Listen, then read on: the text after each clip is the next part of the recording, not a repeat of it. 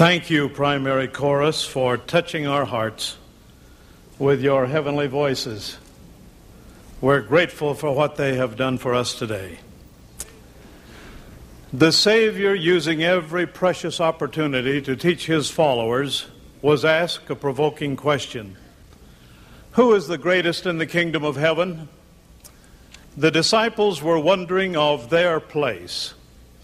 The Lord probably held out his hand toward one of the little children in the group and drew the child to him, then replied, "Except ye be converted and become as little children, ye shall not enter into the kingdom of heaven." And then added, "Whosoever therefore shall humble himself as this little child, the same is the greatest in the kingdom of heaven." Did not the Savior in this incident require of adults to find their childhood again, to abandon weaknesses or evil? That child faith most loved must be regained. The Savior then added, "And whoso shall receive one such little child in my name receiveth me." And perhaps still holding one close to him, he continued, "But whoso shall offend one of these little ones which believe in me, it were better for him that a millstone were hanged about his neck, and that he were dropped in the depth of the sea." A rather terrifying price attached to the purity of a little child. Their rights to truth and love are inalienable rights. Last October, the bountiful Utah State Primary encouraged each child to earn money to buy a Book of Mormon, to pay for the book with the money he would earn. Each placed his picture and testimony inside the front cover of the Book of Mormon. Imagine 620 such books were sent by these primary children out to the missions. A few days ago, one of those primary children, little Sarah Richards, received this letter. "Dear Sarah, thank you so much for sending us the Book of Mormon with your picture on the inside. You are a very pretty girl. I will treasure the book and your picture and testimony always. I have just finished reading all of it, and I too believe it is true. I will be reading it many more times. Thank you again, and may God bless you." The primary. How did it come about? Did not the Lord promise the saints at Kirtland, if they be patient and faithful, that all things would work together for their good? And as the gospel unfolds, they would be taught line upon line and precept upon precept. The inspiration for a children's class came to Aurelia Rogers 100 years ago. In 1878, Farmington, Utah was a cultured community with over 1,200 people, a beautiful stone chapel, and they also had a relief society, a young men's literary association, and a young ladies' mutual improvement association, along with a brass band. But with all this spiritual and cultural influence, Farmington, like other communities, had its juvenile problems. Little boys out late at night, darkness and mischief made the boys a challenge. These conditions concerned Aurelia Rogers. She pondered and prayed. Bishop John W. Hess, a Mormon battalion veteran, called a meeting of parents and urged them to look after their children. But in March of that year, 1878, Eliza R. Snow and others attended a Relief Society conference in Farmington. Aurelia Rogers recorded, "After the meeting, these sisters stopped at my home. The topic of conversation was the young people and the rough, careless ways of many of the young men and boys. I asked the question, what will our girls do for good husbands if this state of things continues? Could there not be an organization for little boys and have them trained to make better men?" Eliza R. Snow seemed deeply impressed with the question and indicated she would speak to the brethren in Salt Lake. Shortly, approval was received for a new organization of children. Bishop Hess asked Aurelia Rogers if she would preside over such an organization. She was willing. Aurelia wrote, "In contemplating the possibility of an organization for boys, a fire seemed to burn within me.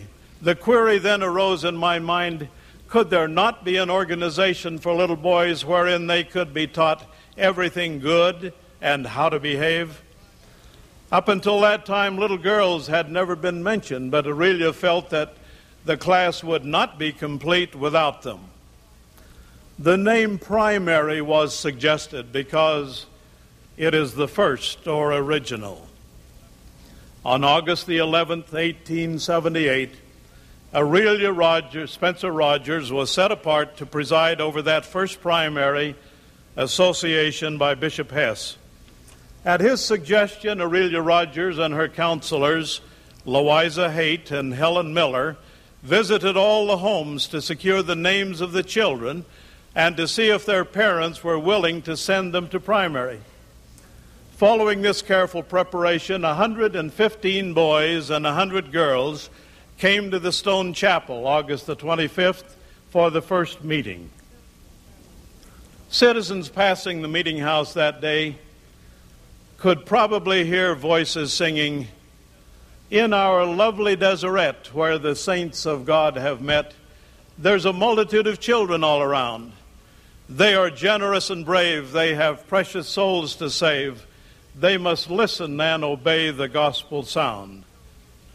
That the children may live long and be beautiful and strong, tea and coffee and tobacco they despise. Drink no liquor, and they eat but a very little meat. They are seeking to be great and good and wise. They should be instructed young how to watch and guard the tongue, and their tempers train and evil passions bind. They should always be polite and treat everybody right, and in every place be affable and kind. They must not forget to pray, night and morning every day, for the Lord to keep them safe from every ill, and to assist them to do right, that with all their mind and might they may love Him and learn to do His will." Today the church honors a faithful and distinguished pioneer woman, Aurelia Spencer Rogers, a child of adversity, testing, determination, and much love, who built her faith event by event, challenge by challenge. What of her beginnings? Orson Spencer and his 6 motherless children had ferried across the Missouri River and hurriedly moved into an unfinished log cabin in winter quarters. Their mother had died soon after the family left Nauvoo. The family had to settle before their father left. Brigham Young had called him to go to England to publish the Millennial Star. Orson Spencer had trained Ellen, just 14, and Aurelia, only 12, to be father and mother to the 4 younger children. He bought 8 cows so there would be plenty of milk to drink and enough to sell. There was also a horse to be sold if necessary to buy supplies. That winter was long, cold, and lonely. Many people at winter quarters died, Aurelia wrote in her diary. We got through the first part of the winter pretty well. Our horse and all of our cows but one died. We had no milk or butter. Our provisions nearly gave out. We really suffered from something to eat. Sometimes we had nothing but cornmeal, which was stirred with water and baked on a griddle. And then she said, many a night I went to bed without supper, having to wait until I was hungry enough to eat our poor fare. Then one day, President Brigham Young visited the Spencers' one-room cabin. He found it neat and the children clean. Their father had been gone almost a year, and the saints were beginning to make preparations to start their move west. The children informed President Young that their father wrote often, suggesting what they should wear, what to do if they became ill, how to comb their hair, and how to take care of each other.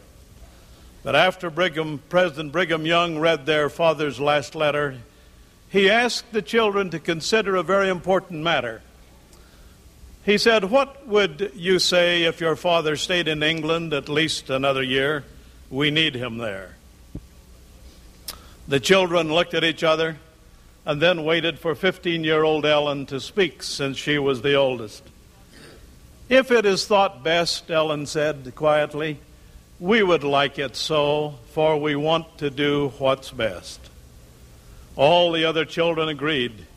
They remembered their father had once written, "Though he slay us, we should trust in him, and all will be right." They had faith in their father, in his counsel, and in their Father in heaven. And in the spring of 1848, the Spencer children, with determination and grateful hearts, moved west with the Saints. During the 2-year absence of their father, the 6 children experienced hardships and many trials. They crossed the plains to Salt Lake Valley, lived in an old fort, and then moved to a one-room adobe house. Relatives and friends watched over them, but the responsibility had rested on the 2 eldest girls, Ellen and Aurelia. At last, Orson Spencer was welcomed home amid shouts and hugs and kisses from his heroic little family. But while crossing the plains, Aurelia had met and fallen in love with Thomas Rogers, a young teamster. They married and set up housekeeping in a log cabin in Farmington. And there in the foothills of the Wasatch, overlooking the Great Salt Lake, Aurelia Spencer Rogers spent the rest of her life. Here she gave birth to 12 children, bearing 5 of them in infancy. And as the children grew, she became increasingly concerned about the lack of a weekday wholesome activity for her children and others. This, the genesis of the primary. Out of small things, a firm foundation was laid. Today, after 100 years, this worldwide organization has not changed its purpose, which is to assist parents in teaching their children to pray and walk uprightly before the Lord. Each week, dedicated primary workers all over the world encourage parents in teaching their children to know and have faith in their Heavenly Father and in His Son, Jesus Christ. Aurelia wrote, "Why should anything be allowed to come before the most sacred duty of parents, that of looking after the spiritual welfare of the children?" She said, "This was the question which burned in my mind." Though primary's responsibility is awesome, the modern parent challenge is even greater. In addition to harmful programs on television, there are drugs and child abuse, acceptance of violent acts, and child pornography. Research indicates American children watch television 1/2 of their waking hours. By age 12, the primary age, they will watch the violent destruction of 18,000 human beings. And by age 12, they will have spent 10,720 hours with television, but only 352 hours of primary, even if they have perfect attendance. Today, we not only honor Aurelia Rogers, but all the primary leaders and teachers who during the first 100 years have encouraged us to apply her motto. She wrote, "Our children are our jewels. We have counted well the cost. May the angels ever guard them, and not one be lost." Primary began by inspiration. Primary will continue by inspiration to influence the world. God bless us as parents and spiritual leaders to understand what the Master really meant when he taught, "Except ye be converted and become as little children, ye shall not enter into the kingdom of heaven." In the name of Jesus Christ, amen.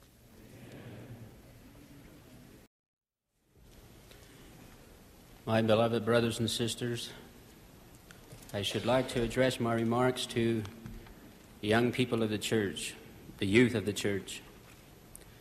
I love the young people of the church. I sincerely believe that the young people of today are some of the choicest young people that ever lived on earth. One of the reasons why I know this is because of the choice dedicated missionaries that I preside over in the Arizona Holbrook Mission. Missionaries of today are coming out more prepared, more mature, and more spiritual than ever before. You young people are among the most valiant, among the cream of all the spirits in the premortal life. And God has reserved you to come forth in these perilous times, the last days, for a divine purpose. The choice spirits coming to earth today were choice in the premortal existence before they came here. The reason they were choice in heaven is because they were obedient, valiant, and lived with exactness. In heaven, you young people, you live by sight. In other words, you saw with your spirit eyes. You saw God. You saw Jesus Christ, your elder brother. You saw Satan. When Satan rebelled in the war in heaven and tried to persuade you to follow him, you stood up for the Lord. You were true and faithful. You lived with exactness. You did exactly what the Lord wanted you to do.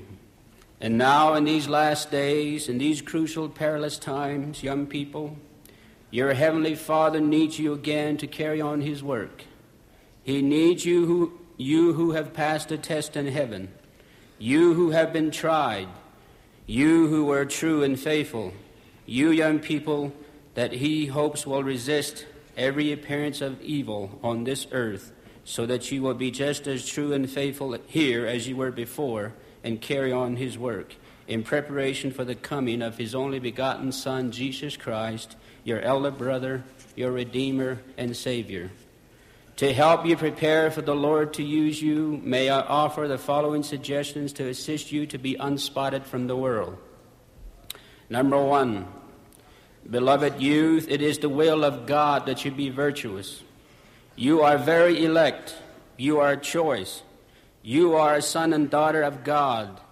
You can be virtuous. The Lord said, "Let virtue garnish thy thoughts unceasingly." Of all the possessions that you have, young people, virtue is the most important. It is a pearl of great price. Young people can strive, toil, and sweat all their lives for fame and wealth, but your greatest wealth and fame will come from virtuous living. The wealth and fame that comes from virtuous living are peace with yourself, your fellow man, and with God, the joys and happiness of righteous living. A fame of having your name recorded in Heavenly Father's book of life as one who is true and faithful and loves the Lord is far more important than being honored with the praises and glories of the world. Let virtue and purity be your shield and armor, and you will be invincible. As priceless as virtue is, wear it openly, and do not keep it in a vault like crown jewels. Paul declared, "If any man defile the temple of God, him shall God destroy. For the temple of God is holy, which temple you are." Do not mock God, young people. Virtue is the law of God. Number two, young friends, it is the will of God that you pray unceasingly. As a young boy on the Navajo reservation, many times I found myself on my knees in our small, humble hogan. Many times I've been tried and tested. In those moments, I asked my Heavenly Father for faith, strength, and courage to withstand temptations. Many times as I was on my knees, my own brothers made a game of me, laughing and sneering and shouting through the cracks of the hogan. But I was not bothered by them. Young people who kneel down and ask God for faith and courage to resist temptations very early in life will find temptations losing much of its luster and temptations very unattractive. You cannot receive a full-grown testimony that God lives and that the church is true any more than you coming into the world fully grown. You start small, but with consistency. Your faith needs nourishment through prayers. Exercise the muscle of your faith until it is one of such that it will sustain you. Beloved youth, get on your knees. The Lord has a testimony just for you. one that fits your size and needs, but you have to ask for it. Every young man and young woman should pray before going out on a date.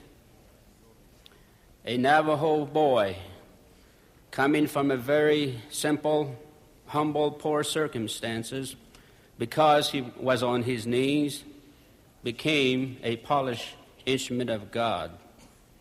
A praying young man becomes a praying man, and a praying man becomes a God. Number 3, my young friends, it is the will of God that you stand up for the Lord, Jesus Christ, the church, and his righteousness. Joshua made a stand and then stood on it when he said, "Choose you this day whom you will serve. But as for me and my house, we shall serve the Lord." Beloved youth, you must do the same. You must make the same stand. With each new temptation, you should already know what your decision or reaction should be. That is, you would serve the Lord. You would seek the praises of God and not the praises of man. Again, as a young Navajo boy growing up on a reservation, and as the only Mormon in my family, I was tempted many times by friends whose values were not as lofty as my own. Even my own flesh and blood, my own brothers and sisters, tried me. 2, 3, 4 of my brothers sometimes would be so determined for me to live their way that one day they attacked me, attempted to bind my arms and legs. When I became helpless, they would pour all the wine and beer into me. But the plan didn't work. I resisted. I fought back with all the strength and courage I had. I managed to escape and to run away from them. But I still loved them and asked Heavenly Father to forgive them. Beloved youth, you must do the same. You must stand up for the Lord, even against your own flesh and blood, even against your own brothers and sisters, even against your own loved ones and friends. Number 4, beloved youth, it is the will of God that you serve him only, and not after the image of your own God. The Lord said, "They seek not the Lord to establish his righteousness, but every man walketh in his own way, and after the image of his own God, whose image is in the likeness of the world, and whose substance is that of an idol." Beloved youth, you cannot hold hands with Satan and God at the same time. You have to let go of one or the other. When you worship hard rock music or any other worldly idols more than spiritual things, you are holding hands with Satan and are walking in darkness. You will become insensitive to the things that are spiritual. You will lose interest and motivation to attend church or to go on a mission. Doubts and fears will cloud your mind. You will begin to walk in your own way after the image of your own God, whose image is in the likeness of the world and whose substance is that of an idol. The image of some sports stars, movie stars, rock stars, money, and sports cars is in the likeness of the world, and their substance is that of an idol. Do not worship them. Number 5, beloved youth, it is the will of God that you be obedient. Discipline yourselves to become obedient to your parents, to your priesthood leaders, and to the Lord. Obedience leads to success and happiness. Disobedience leads to rebellion and spiritual decay. If your parents counsel you, do not go dating until you're 16. Listen and follow. If your priesthood leaders counsel you, be chaste. Listen and follow. If the Lord counsels you, every young man, to go on a mission, listen and obey. Again the Lord said, "I, the Lord, am bound when you do what I say, but when you do not do what I say, you have no promise." Number 6, young friends, it is the will of God that you search the Scriptures diligently. Learn to love Scriptures early in life. Have your own standard works. Scriptures enlightens the mind and brings strength, courage, peace, and calmness. Unwholesome worldly literature brings darkness to the mind. Scriptures will prepare young men for missions and to fulfill successful missions. Scriptures will prepare young women for motherhood and help them to become sweet, tender, and loving mothers in Zion. Scriptures, more than anything else, will assist you to overcome the world and enable you to become gods and goddesses, kings and queens in the celestial world. The Lord said, "What I, the Lord, have spoken, I have spoken. I excuse not myself. Though the heavens and the earth pass away, my word shall not pass away. Whether by my own voice or the voice of my servants, it is the same. Young people, whatever form the temptation may be, take a stand and stand up for the Lord. You're too choice, you're too innocent, you're too sweet, and too pure to lose. Avoid bringing temptations upon yourselves. The worst kinds of temptations are the ones you plan and make arrangements for. If the world hates you and calls you square, remember what the Lord said. If the world hates you, you know that the world hated me before it hated you. And if you were of the world loved his own. But because you are not of the world, but I have chosen you out of the world, therefore the world hateth you. Do not do what the world does, young people.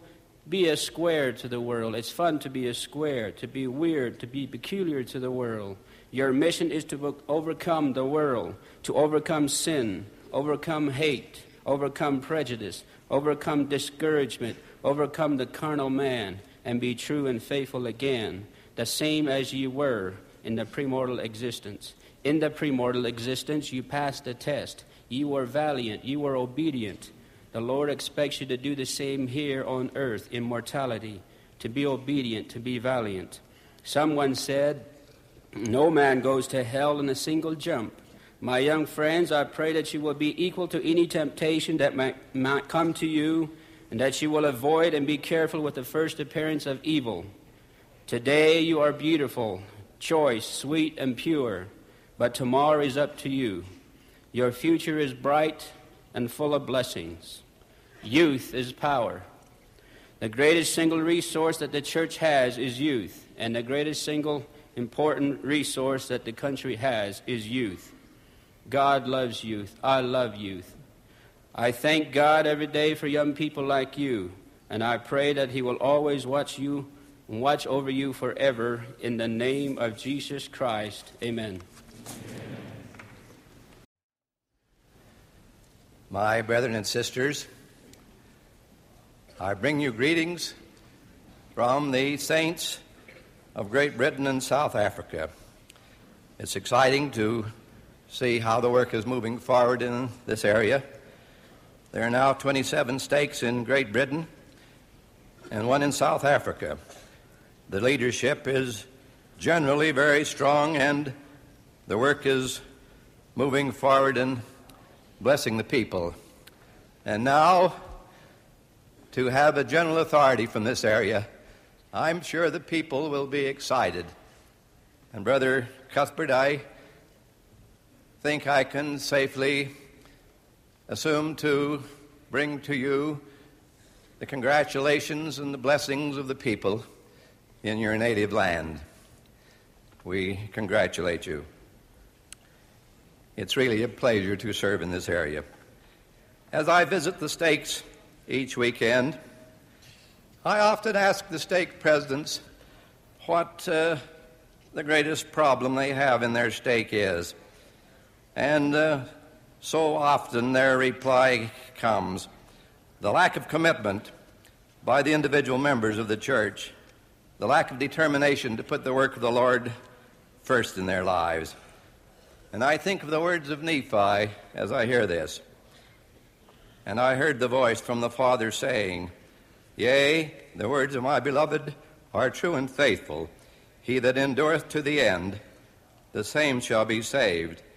And now, my beloved brethren, after ye have gotten into the straight and narrow path, I would ask if this is all. Behold, I say unto you, nay, for ye have not come thus far, save it were by the words of Christ, with unshaken faith in him, relying wholly upon the merit of him who is mighty to save. Wherefore, ye must press forward with the steadfastness in Christ, having a perfect brightness of hope, and the love of God and fellow men. Wherefore, if ye press forward, feasting upon the words of Christ, and endure to the end, behold, thus saith the Father, ye shall have eternal life. End quote. How very important it is to have the light of the Holy Ghost to give us direction. The Holy Ghost functioning through the priesthood can greatly enrich our lives. And the light which shineth, which giveth you light, is through him who enlighteneth your eyes. which is the same light that quickeneth your understanding, which light proceedeth forth from the presence of God to fill the immensity of space." End quote. The Lord said to Frederick G. Williams, "Wherefore, be faithful, stand in the office which I have appointed unto you, succor the weak, lift up the hands which hang down, and strengthen the feeble knees. And if thou art faithful unto the end, thou shalt have a crown of immortality and eternal life in the mansions which I have prepared in the house of my Father." End quote. God gives to each of his children his Spirit to help them keep the commandments and fulfill the purpose of life. But it is written, "Eye hath not seen nor heard, neither hath it entered into the hearts of man, the things which God hath prepared for them that love him. But God hath revealed it unto us by his Spirit. For the Spirit searcheth all things, yea, the deep things of God. Now we have received not the spirit of the world, but the Spirit which is of God, that we might know the things which are freely given unto us of God, which things also we speak, not in the words which man's wisdom teacheth, but which the Holy Ghost teacheth." End quote. From President Lorenzo Snow, we learn the benefits of seeking the Spirit. There is a way by which all persons can keep their conscience clear before God and man, and that is to preserve within them the Spirit of God, which is the Spirit of revelation to every man and woman. It will reveal unto them, even in the simplest of matters, what they are to do, by making suggestions unto them.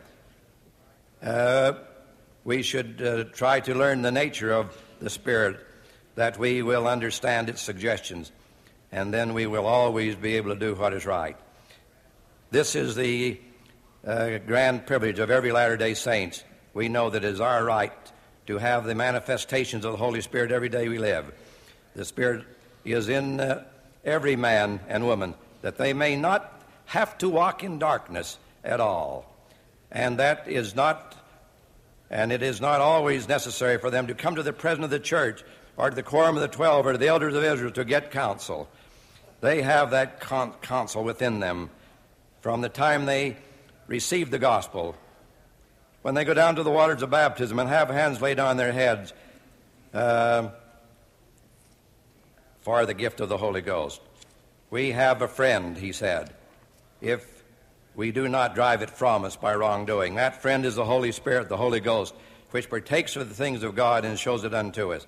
This is the grand means that the Lord has provided for us, that we may know the light and not be continually in the darkness always." End quote. The Apostle Paul admonished us about the grieving of the Holy Spirit, lest we lose it. He said, "Grieve not the Holy Spirit of God, whereby ye are sealed up unto the day of redemption. Lest let all bitterness and wrath and anger and clamor and all evil speaking be put away from you with all malice. And be ye kind one to another, tender-hearted, forgiving one another, even as God for Christ's sake hath forgiven you." End quote. President Harold B. Lee said, "I have learned something about the Spirit, that the Spirit has taught me, and I know that the place of safety is in this world is not in any given place. It doesn't make a lot of difference where we live, but the all-important thing is how we live. And I have found that security comes to Israel only when we keep the commandments, when they live so that they can enjoy the companionship of God, the direction, the comfort, and the guidance of the Holy Spirit of the Lord, when they are willing to listen to these men whom the Lord has placed here as his mouthpiece, and when they obey their counsel and keep the commandments." End quote.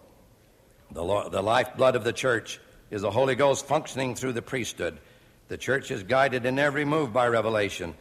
The Lord said to Oliver Cowdery, "Verily, verily, I say unto you, that as surely as the Lord liveth, who is your God and your Redeemer, even so surely shall ye receive the knowledge of whatsoever things ye ask in faith, with an honest heart, believing that ye shall receive.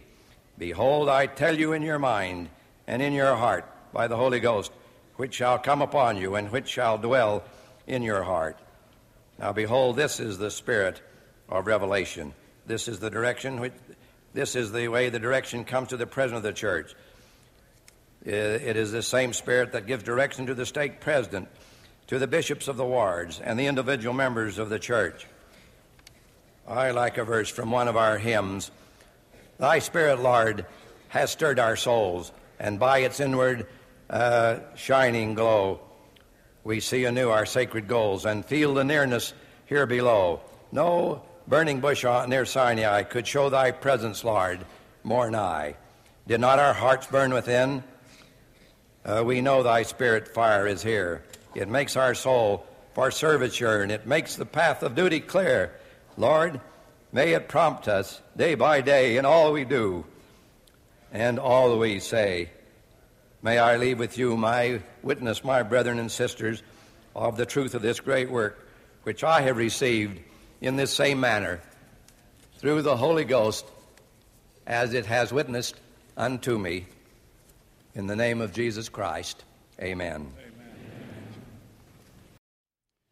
With these young people behind me, I'm tempted to do as Brother Monson did and tell some stories as he did about these young people, but thinking of the translators and the time allotted me, I'll resist that temptation.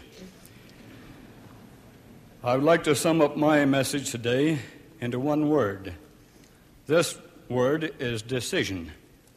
Decision, I would say, is the use of that God-given right of free agency. Some people want to force their decisions upon others. Some don't want to make their own decision. Some have a gift of making quick and accurate decisions. Like all other gifts, the making of decisions requires practice. The more we do, the easier it gets. It's a lot like the city boy who went to work on the farm. He was sorting potatoes when someone asked him how he liked working on the farm. He said, "I like the work all right, but these decisions get me down." It is said that character can be measured by what one does in his leisure time. That's when he alone makes his own decisions. One of the important purposes of this life of mortality is to learn how to make decisions.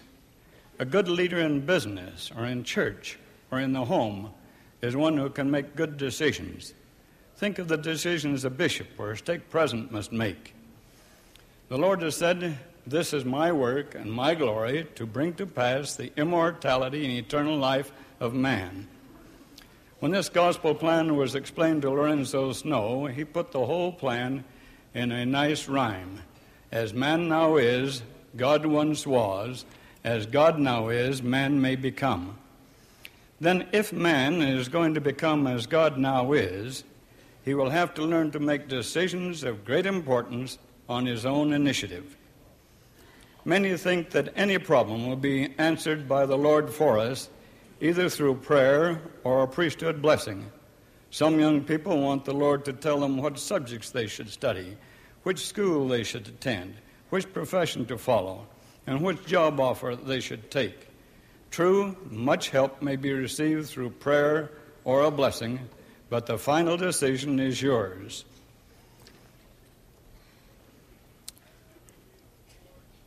I have come to believe that the Lord is not so concerned about what we study or what profession we follow, as long as it is an honest living. He is concerned about our immortality and eternal life, or exaltation. Everyone has inherent talents. From a study of your genealogy, find the talents you have inherited by the things you like to do and do easily that some of your ancestors have done. Then become an expert or a specialist in that phase, in some phase of that field. The Lord will bless your efforts in your studies and in your daily work. The Lord gave Oliver Cowdery the key to Revelation. "Behold, I say unto you that you must study it out in your own mind. Then you must ask me if it be right. And if it is right, I will cause that your bosom shall burn within you. Therefore you shall feel that it is right. But if it be not right, you shall have no such feelings. But you shall have a stupor of thought that shall cause you to forget the thing which is wrong." This should be our guide in all our major decisions. We are making decisions constantly, every day, either mentally or orally. This is what free agency is, the right to make a choice. With the growth of the church today, we see the wisdom of the revelation given back in 1831 in Jackson County, Missouri. Behold, it is not meet that I should command in all things, for he that is compelled in all things, the same is a slothful and not a wise servant. Wherefore he receiveth no reward. Verily I say, men should be engaged and anxiously engaged in a good cause, and do many things of their own free will, and bring to pass much righteousness. For the power is in them, wherein they are agents unto themselves. And inasmuch as men do good, they shall in no wise lose their reward. Thus we say today, as did Moses when he came down off Mount Sinai, who was on the Lord's side, and as did also Joshua cry, now therefore fear the Lord, and serve him in sincerity and in truth. Choose you this day whom you will serve. Use your God-given free agency to choose honesty against dishonesty, to serve your fellow men and build up the kingdom of God. Decide early in life to go on a mission. Many young men who should go on a mission don't go because they had not made the decision early enough to plan on a mission. Then other activities seem to them to be more important. Decide to teach the gospel all your life, not just for 2 years. Going on a 2-year mission usually just teaches us how to teach the gospel. Then we should spend the rest of our lives teaching the gospel. Teach by your own actions. Live a good, clean life. Decide against immorality. Decide against pornography. Decide to live a clean life so you will be worthy to be married for time and eternity in the temple of the Lord. Choose not only to be worthy, but decide to marry in the house of the Lord. Choose to live the law of celestial marriage. The command in the marriage ceremony is to multiply and replenish the earth. In the Doctrine and Covenants, when the Lord is referring to the blessings of celestial marriage, here he is talking about husband-wife relationship. He makes this statement, and if ye abide in my covenant and commit no murder whereby to shed innocent blood, and so forth. What do you think he's talking about? Is it possible that he was referring to abortion? Think about it. Is there more innocent life than that of the unborn child? And why is murder referred to when the Lord is talking about marriage? Conception is a contract with God, that you will create a body and he contracts to put the spirit of life within it. Any covenant with the Lord cannot be broken without a penalty. Choose to study the Scriptures. Learn what the plan of the gospel is. Become a part of it. Choose to keep the commandments of the Lord. Be a part of his kingdom in preparing for his coming. Seek the guidance of the Lord in making decisions, but use that God-given right of free agency.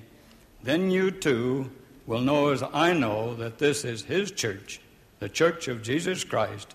And I so testify to you in the name of Jesus Christ. Amen. The Savior of us all invites each of us individually to come to him and asks us to bring to him a broken heart and a contrite spirit. Never before have I sensed the significance of that invitation and of that request to the extent that I do now. At the same time, I feel a surge of strength and of renewal for which I am profoundly grateful. I accept this calling with faith and hope, Like the little turtle who found himself on the top of a fence post, I know that I did not reach this place by myself. To my beloved family, friends, teachers, leaders, and associates, I feel intense gratitude and devotion beyond my power to express. As I review my life thus far, it seems to have been much more difficult and much more fulfilling than I could have anticipated. I only pray that the cumulative experiences of this life have prepared me in some way for what lies ahead. For now I am called by the prophet of God to full-time, lifetime service in the cause of the Savior. And I have the sense of inadequacy that makes me realize that the preparation for that service has only just begun. To President Kimball, the other general authorities, and to each of you, I feel great appreciation for your sustaining vote, and I pledge to you my best effort in any assignments which may come to me. Nearly 30 years ago, in response to my earnest study and fervent prayer, the Holy Spirit confirmed to me the fact that Jesus of Nazareth is the Son of God, the Savior and Redeemer of each individual soul. From that conviction, and by that same Spirit, has followed the knowledge that His gospel is eternally true, that it has been restored to the earth, that the Scriptures, which I love, including the Book of Mormon, are divine records, that Joseph Smith, his successors, including Spencer W. Kimball, are prophets of God, and that our Heavenly Father loves us individually. For this knowledge, I give thanks and leave you my personal witness that these things are true in the name of our beloved Savior, the Lord Jesus Christ. Amen.